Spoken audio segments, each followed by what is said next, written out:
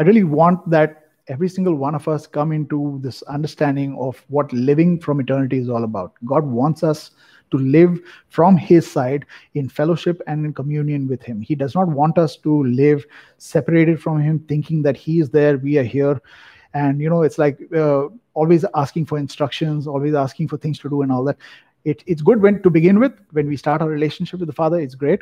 But we have to come into that place of oneness with him, knowing that we are so one with his heart, just as Jesus is, that we know the thoughts and the desires. We know his thoughts and his intentions. So I was sharing with you about the first time I went to the throne room.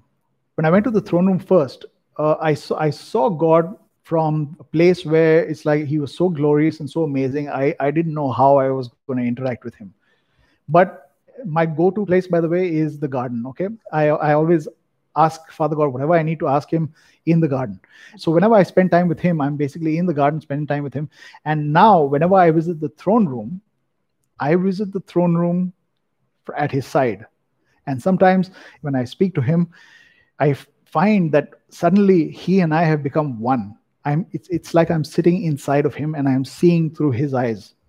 There was this one time when I was sitting on the throne, sitting as him on his throne, sitting inside him. I could see him all around me, and I was looking at the kingdoms of the world. And I could see every single kingdom of the world. And then I understood what Jesus saw when the enemy showed him all the kingdoms of the world, right?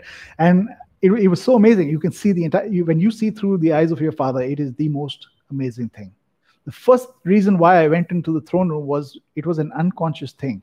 I had heard so much about the throne room and how, you go and see the throne of God and all these. So the first thing that came to my mind was, yeah, okay, let's go to the throne room. And I went to the throne room and then I saw that. And that was, it completely overwhelmed me. I didn't know what to do, right? So I decided that I was not going to go to the throne room from that point of view again. I'm not going to visit the throne room as a person who's going to behold Father God. I'm going to be where I'm supposed to be, at his side. Now, when I was sitting in Father God much later on, and I've been there many, many times, but when I was sitting there, I saw a lot of people.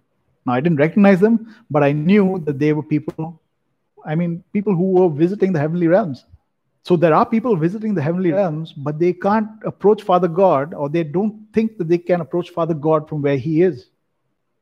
And Father God wants intimacy. He wants closeness. He wants interaction in a place of, I'm your Father, you're my Son, you are one with me, and I want to share my heart with you. That's the heart of the Father, right? He wants that.